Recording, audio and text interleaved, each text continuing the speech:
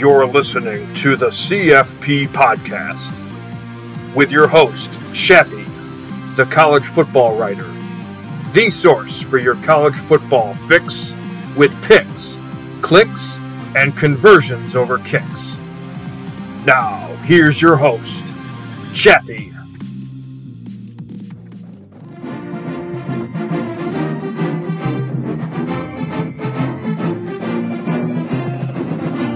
Hey, college football fans. Welcome to another Pac-12 segment of the CFP Podcast. I am Chappie, joined today by Josh Furlong. Now, Josh is the beat writer for Utah football and sports director of KSL.com. He's an award-winning journalist and the source to go to when you want to talk Utah football. And man, it seems like that's a hot button topic online this preseason. So, Josh, thanks for taking time to chat, brother. Yeah, happy to be here. So, by the way, if you're new to the show, ladies and gentlemen, thanks for joining. And I invite you to follow, chat, and even vent to me on Twitter. I'm at ChappieCFB, and you can follow our guest, Josh, at JFurKSL.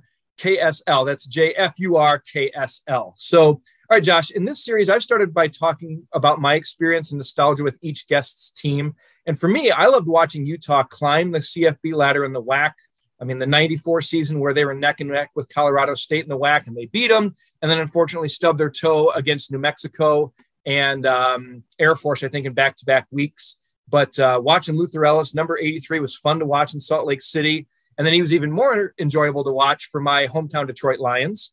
One of the few things that was entertaining about that, after the Barry Sanders days. But I also enjoyed watching Utah teams under Urban Meyer, Alex Smith, Eric Weddle. Then Kyle Whittingham comes in, and he has been awesome in not only continuing the legacy and tradition of Utah football, which is incredible because he was a BYU guy, but then taking them to the heights that they're at now where people are talking potential CFP. And I have to say that Britton Covey was my all-time favorite Ute, so he's certainly going to be missed. He and his 9 years in Salt Lake City, it seemed like. But enough about my nostalgia. Tell us about your past and how you got into doing what you do for Utah football, Josh. Yeah, so it's kind of funny because growing up, I actually didn't like college football. It was something that my dad had on more just to nap to.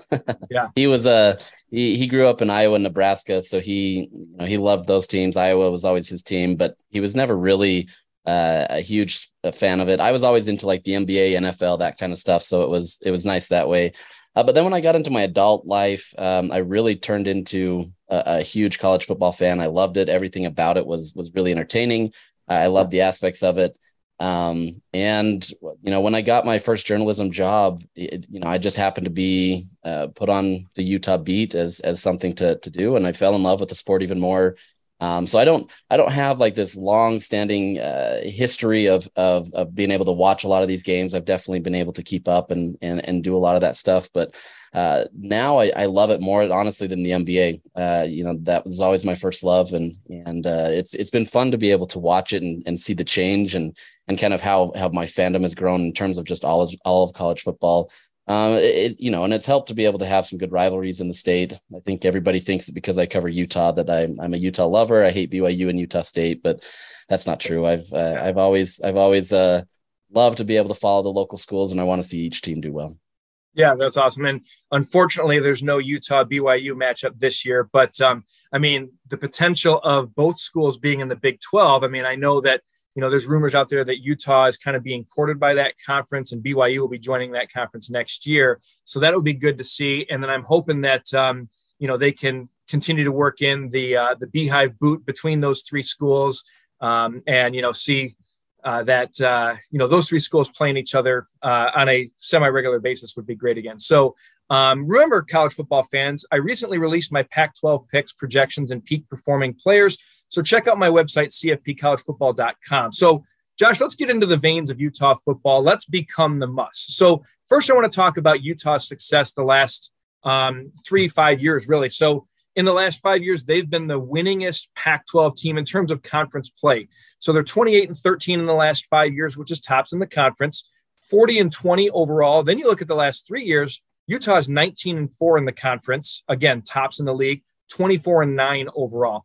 Last year was, one of their best seasons of recent date. I know the 13-0 season early in Whittingham's tenure was pretty good, but when you consider what Utah did last year, especially just absolutely stomping Oregon in Salt Lake City, and then beating them again in the Pac-12 championship game, coming this close to winning the Rose Bowl. I mean, it was awesome. And like we said earlier, people are picking Utah to make the college football playoff. Our friend Brett Ciancia at Pick Six Previews, my co-host Mike Waxman, I mean, they're saying top 4 or bust. So why should casual college football fans believe the hype that Utah is ready to make that jump and become just the second Pac-12 rep since Washington in 2017 to make the college football playoff this year, Josh? Yeah, that's an interesting question to answer, right? Because I think there is a lot of hype for Utah right now, and I think a lot of people saw what they did in the Rose Bowl and saw that they went toe to toe with Ohio State, which many obviously see as a championship contending team, and so I think that kind of gives them that. The interesting thing to me is, it's one of those things where Kyle Whittingham has had consistency, and that's the thing that helps him the most, right? Sure. You can point to a lot of the different things that, why Utah shouldn't be able to be in this position. And a lot of those reasons are very valid and real. But the reason is Kyle Whittingham is consistent and he understands what needs to happen. He's built a staff around him that really kind of works and helps complement all of the different things that he does. Now, are they perfect by any means? No. Do they have the recruiting base that, the Ohio States, the Michigans, the Alabamas, Clemsons, those teams have? No. But in the same vein, they've been able to consistently do what they need to in the Pac-12 to keep them relevant. Now, that it's tough. I think everybody comes in here and they look at USC with Lincoln Riley being hired in as somebody that's going to be the natural, we'll call it the thorn in Utah's side, we'll say. And that very well could be true, right? I'm curious to see how that works. They've obviously got a lot of skills players and a lot of different talent that, Utah has to run through. But I think Utah has the most consistent base. And I think that allows them to be able to be there. Now, will they be in the college football playoff? I don't know. 2019 was a good jumping off point for them. They were ranked, I believe it was 5 in that last week going into the Pac-12 championship game. And then they laid an egg and saw their college football playoffs dreams die. And I think that's the interesting thing is I think for the longest time, they've always been trying to prove themselves. They've always trying to say, okay, look, we joined a Power 5 conference, a decade ago. People still don't give us the respect that we deserve, yet they still think that they have that respect. And they do. But I think, you're never going to be able to be those blue bloods because you've been in it only for 10 years. And yeah, you had Urban Meyer, you had Kyle Whittingham's undefeated seasons, but those are blips on the radar. That's like Boise State, right? Right. Now they've been building towards that. They've been able to see it. Even fans here locally, they look at it and it was always like, we don't talk about, the Rose Bowl. We don't talk about championships. We don't talk about these things because they were so worried about actually losing it. Now they're starting to get to that point where, some would call it arrogancy. Some would call it, wishful thinking, whatever, fan base you want to decide on. But I think, they're starting to recognize success and they're starting to see what it takes to actually get there. So if there is a chance to get to the college football playoff this year could be that, but I still think there's so many challenges ahead of them, right? I think they have all the talent. They've got a phenomenal quarterback. They've got great depth at running back, which is their bread and butter. And they've got a defense that's just always stout. So I think they have the making, right? Like I think that's there. For me personally, like I don't know if I'd put them quite there in the college football playoff spot yet, but I think that it is viable. I just don't know how viable it is until we actually see it happen. Yeah, and from my limited exposure and experience with conversing with Utah fans, it seems like Utah fans are more cautiously optimistic than other people. I mean, the quote unquote casual college football fan will look at and say, how could you put Utah this low? Or others will say, how could you put them this high? And it seems like a lot of Utah people are like, yeah, we've got the makings of things that could be really good, but, we don't want to, we got to take it 1 week at a time, and we got to make sure that this happens and this happens. And of course, there's the whole thing about, we got to stay healthy. We got to make sure that we have, some bounces go our way. And it's a great segue here you talk about Kyle Whittingham. And for me personally, I will take culture over recruiting any day. It's not even close. And he's built that. However, he's number 8 right now in active coaches among total wins. He's got 144. It's number 1 in the Pac-12. So he's got more wins in the Pac-12 than anybody else. And I know some people will jump in and say, well, Lincoln Riley, if you go by winning percentage, Lincoln Riley has more in a shorter period of time, take that for what it's worth. But, Whittingham's got a Mountain West Conference title. He's got a Pac-12 title. He's been in 4 Pac-12 championship games, or 3 in the last 4 years. He's got 4 South Division titles. He's got 9 wins in 9 seasons, 9 wins or more. Yet still, people fail to talk about him when they talk about top 10 college football coaches. Why do you think that is? And why does Coach Witt get overlooked? Yeah, I think a lot of that is just simply, the nature of being in Utah, right? You're not on either coast, so you're not going to be able to get that love. And he's not really that flashy of a person. Like he loves to stay here. This is where he, lived most of his life. I mean, he grew up in LA in some points when his dad was coaching in the NFL. Yeah. But for the most part, Utah's it, right? And so for him, he's not the guy that's chasing all these big contracts and doing all that. And granted, he's getting paid handsomely at Utah. But I think a lot of people just don't recognize it because it's Utah, right? Like a lot of people don't think of Utah as this place where you can have a talented head coach that's going to last as a dynasty. Yeah, you've got, different coaches throughout college football that have been in these places that have done it, but Utah just doesn't seem like this place where that happens. But on that same side, I think you also have to win those big games, right? Like Kyle Whittingham going into 2019 was one of the most winningest all-time bowl game coaches. And then the last few years they've lost. They've laid some eggs. Obviously Utah is still getting credit for that Rose Bowl loss. I think that what gave him some credibility. And especially since, you didn't have any cornerbacks to really help and you pulled over a running back to help that. What would that game be like if you had that? Now, granted, Jackson Smith and Jigba and CJ Stroud are just phenomenal anyway. Right. But I think he's got to get to that point where he's got to win these big games. Yeah, you had 13-0, but you were in the Mountain West Conference, and yeah, you beat Alabama. But like any team can surprise a team at any given time, right? So we get that. But I think with Kyle, he has to be able to eventually win those big games. And I think he's getting there. I think people are starting to recognize, like, okay, what you did to Oregon twice in the same season, and then what you did against Ohio State, that's great. You've beaten the Michigans with Jim Harbaugh his first season. You've beaten Nick Saban with Alabama. I think those are there, but I think he has to do it on a more consistent basis and not just do it beating up the Pac-12. Sure. And based on all of that, like you said earlier, going back to the first question of conversation was, do you see them as a college football playoff type team? And you were a little bit hesitant. And I'm the same way. Like I see them absolutely at 10 wins, possibly higher. So I don't typically like to talk about things from a negative standpoint. So we're going to phrase it this way. What will Utah need to clean up, sharpen, or watch carefully if they're to avoid stumbling on their way to that spot among the finest four in college football? Well, first off, you obviously have to be injury free, right? Well, within reason, right? I mean, people are going to get injured, but I think you have to be able to be good in the secondary. You have to be good in the secondary to be able to compete. And I think, especially when you're going to go up against USC, which is going to have so many star talent at wide receiver, that's the key. You're going to be fine in the trenches. You're going to be good there. Utah is returning one of the top, offensive lines in the country. They're always good at the defensive line. Linebackers inexperienced, but nobody really doubts them. But I think if you really want to be successful and you want to compete with the big boys, you have to be stout in that secondary, which is tough, right? Like you do have, Clark Phillips, the second who's coming in there. That's really talented. He's expected to be, an NFL type player after this season. He's the guy that, Ohio State lost and went to Utah, which everybody points to as kind of a turning point for Utah to some extent. But so I think that's kind of where it is. And you obviously need phenomenal play from Cam Rising. So obviously quarterback play is what it is, but I don't want to necessarily handicap it on that. I think it definitely does come down to that secondary and being able to make sure that they can go toe to toe with teams. Yeah. So, I mean, looking at Utah's schedule here, they get USC in Rice-Eccles Stadium, where in that series, the home team is 7-2. So Utah doesn't travel well to the Coliseum. Conversely, USC doesn't travel well to Rice-Eccles. So that's a plus.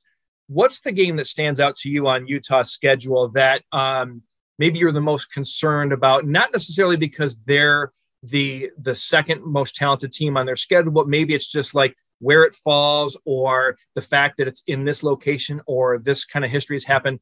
Who do you look at and say, okay, I'm really hoping that Utah wins this game because I see this as a potential trap game?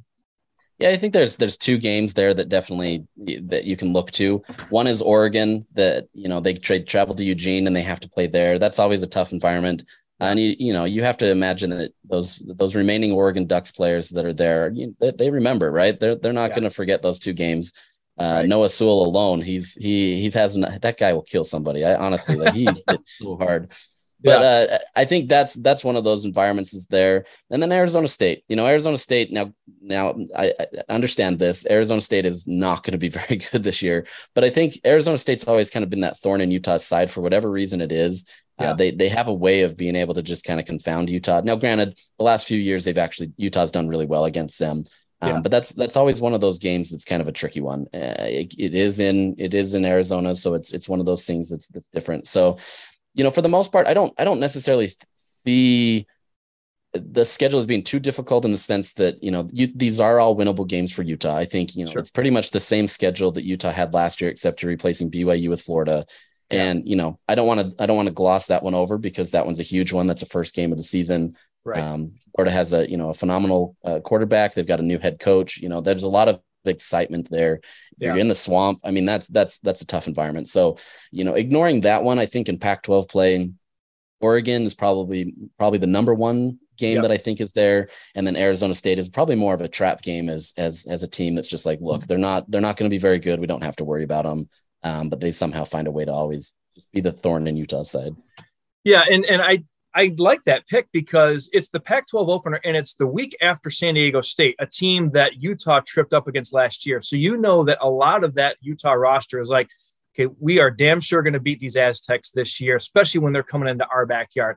And there's that potential of the emotional expense in that week. And then you turn around the following Saturday, you've got to go out to Sun Devil Stadium in the Pac-12 opener when, Oregon State's after that. And people are thinking kind of highly of the Beavers in the North this year or in what used to be the North. I know that now it's really just a scheduling format.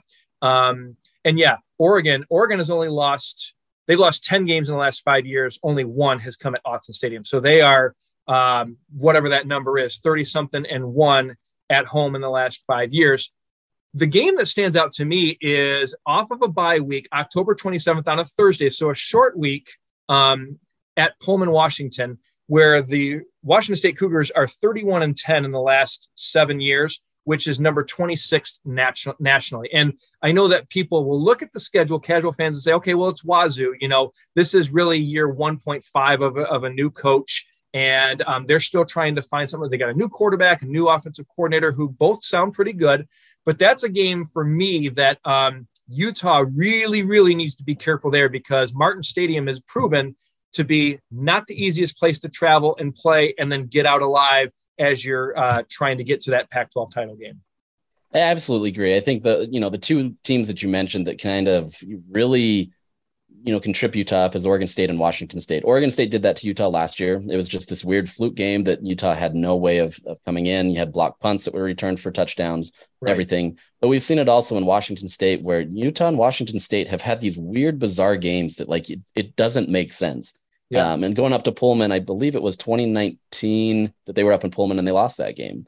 Yeah. And I think it's one of those types of teams that for whatever reason, I don't know if Utah just says, okay, we're playing this lesser opponent, even though they've done better, I think maybe that just gets in their mind. I am curious with Washington State. You don't have Jaden Delora. Yeah. You have, you said, the 1.5 season.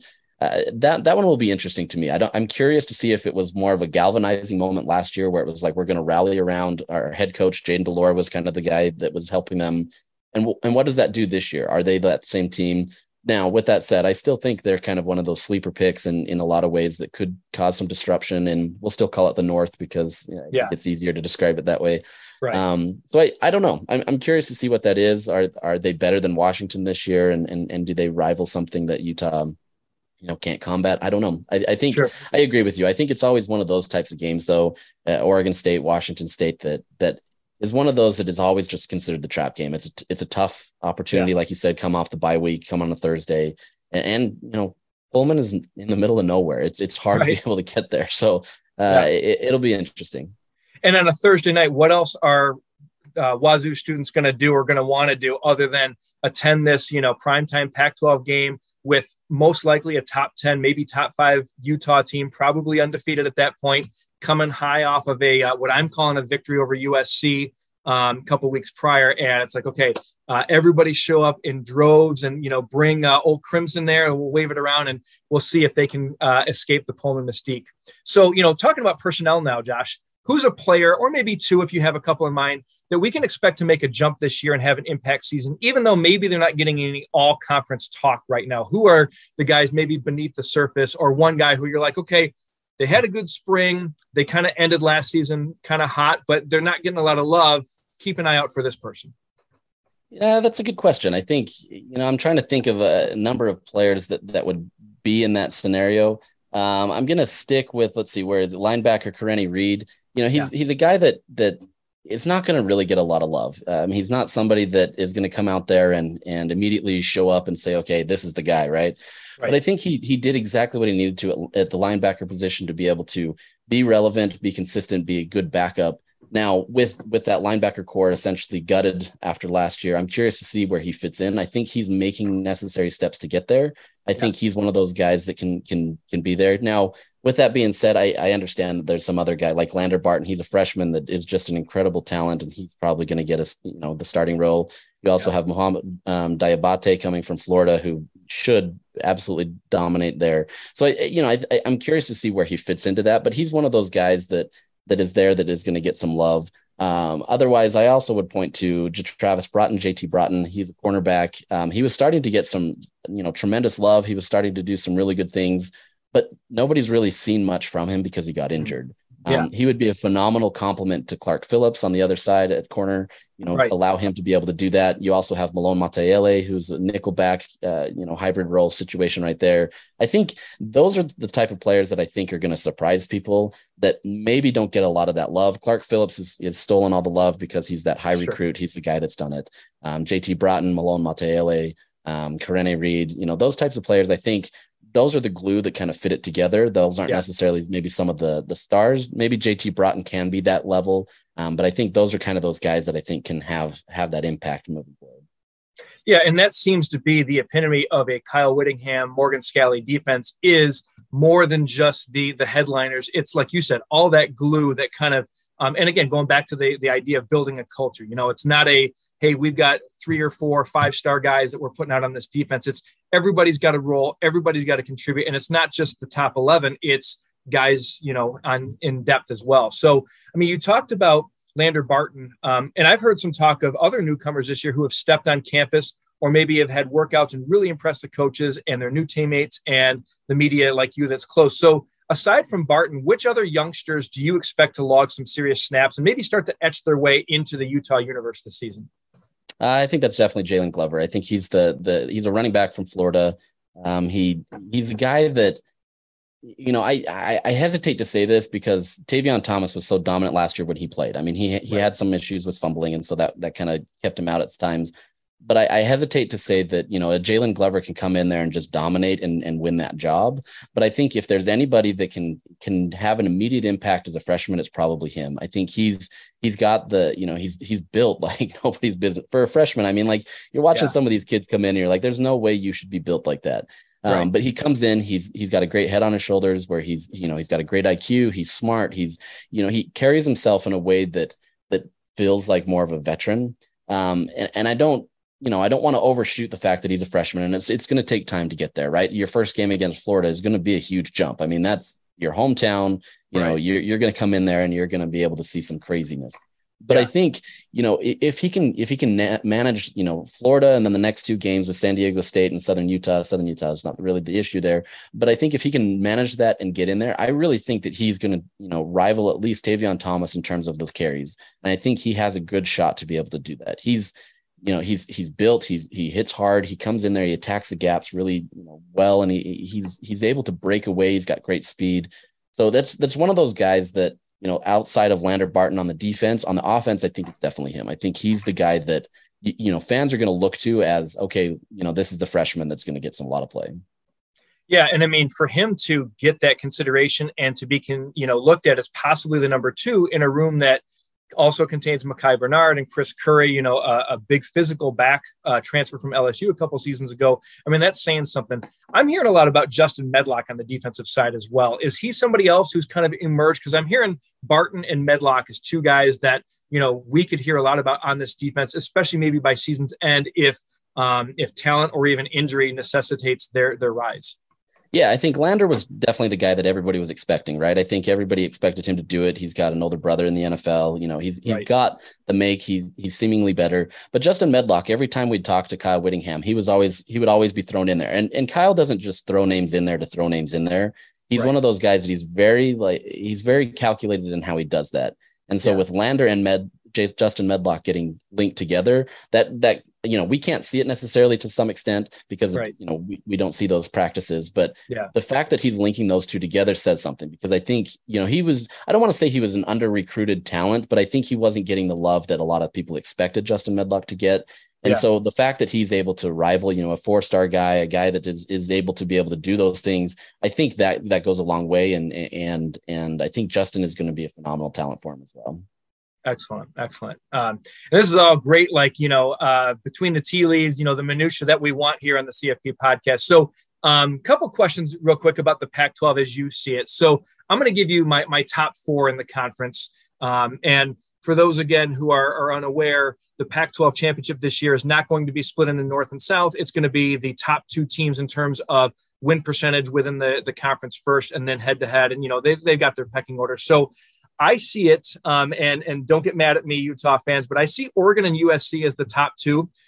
I have Utah beating USC, but I do have the Utes slipping up in Pullman and then losing at Oregon, giving them 2 Pac-12 losses. And I see the Utah game really being the only loss for USC. So by virtue of how their schedule sets up, I see those 2, but then I've got Utah 3 and I've got UCLA 4. So how do you see who do you look at as the top 4 teams in this conference vying for Vegas on December 2nd, as it appears to you right now, Josh?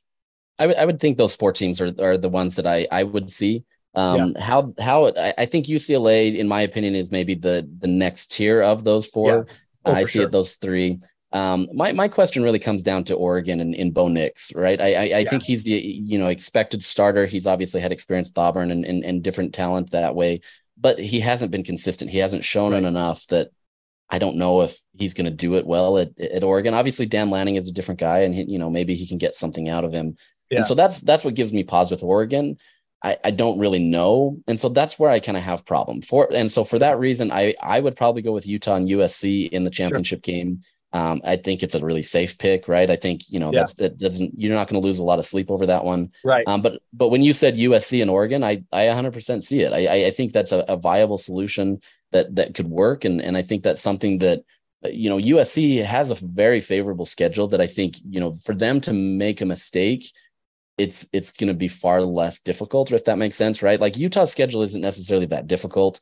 You know, it is, but it's not as difficult it is a little bit more difficult than USC's. And I think USC has all of the ability to be able to run that table. Now, I don't think they're going to go unscathed. I think they'll lose a game or 2, but I definitely think that the USC has that best chance. And so, you know, Oregon, you know, whatever Oregon does, I think that's fine. I think Utah is looking more at USC, and if they can beat USC, I think that gives them the best chance. Now, like you said, you lose a game to Washington State or Oregon State or one of these other schools, you know, you can almost kiss it goodbye, especially with how it's structured. So, you know, I'll go with Utah USC right now, but I 100% agree with you.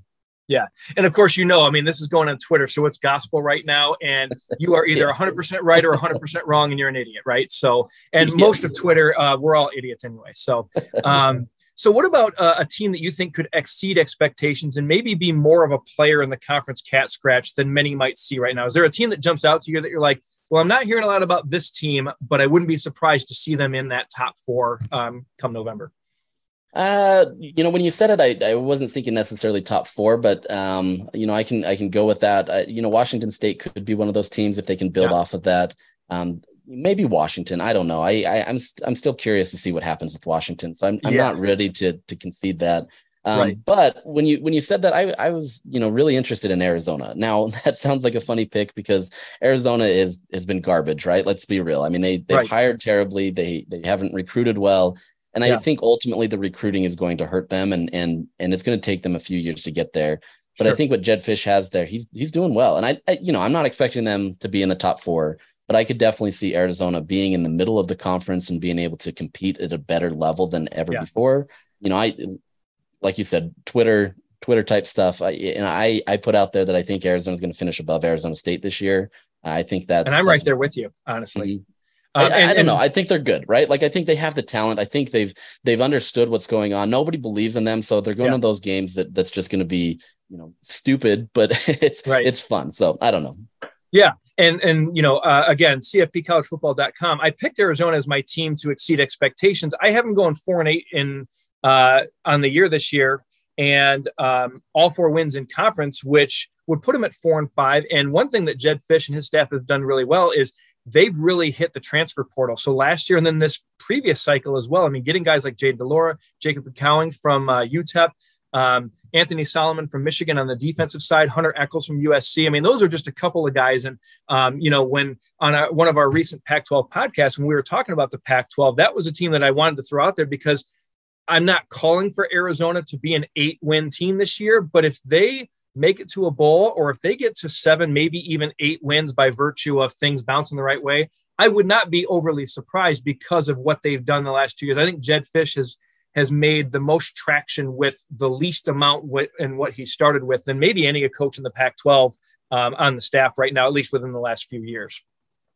Yeah, I think he's got a lot of opportunities for him. So I think it'll be exciting to watch Arizona and see what they can do.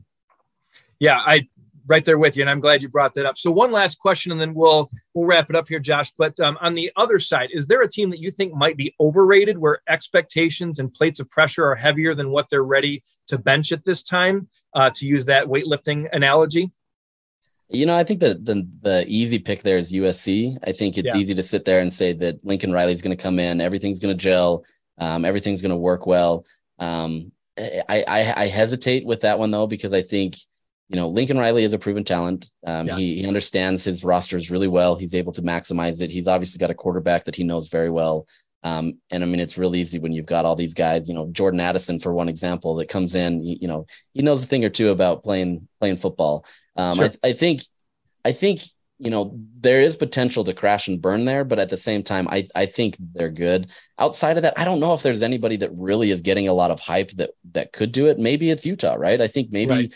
Utah could come in there and maybe it was the death of their 2 teammates that really galvanized them and helped them and really helped them. Now, I don't think it's fully that. I think, that they have the talent and they can do it, but maybe they're that team, right? Where they only get 8 or 9 wins and something happens where now that you're the hunted and then instead of the hunter and it's easy to lose a lot of those games. So for me, I think, Utah, USC, Oregon, even to that extent where, Bo Nix could just be a horrible fell and, your backups don't really do anything. Right. Any 3 of those I think could be it. But other than that, I don't know if there's anybody that's really overhyped. Maybe UCLA, Chip Kelly hasn't really done anything with Dorian Thompson-Robinson. So right.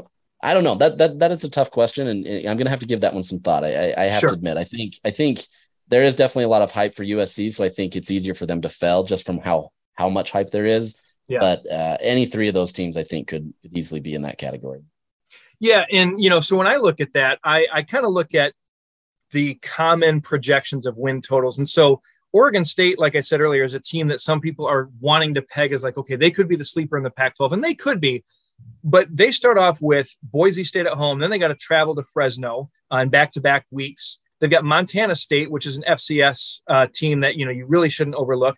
Then they've got to play USC at home and Utah on the road. So their first 5 games are extremely tough.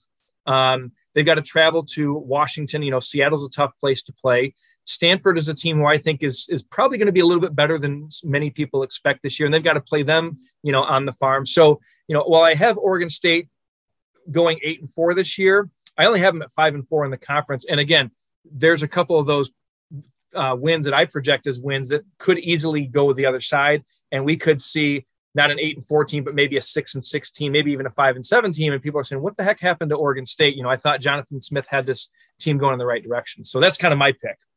I think that's fair because I think, like you said, looking at the win totals, projections and all that, I think that makes sense. Maybe it's an Arizona State as well, right? I think people, for whatever reason, still have them winning a lot of games.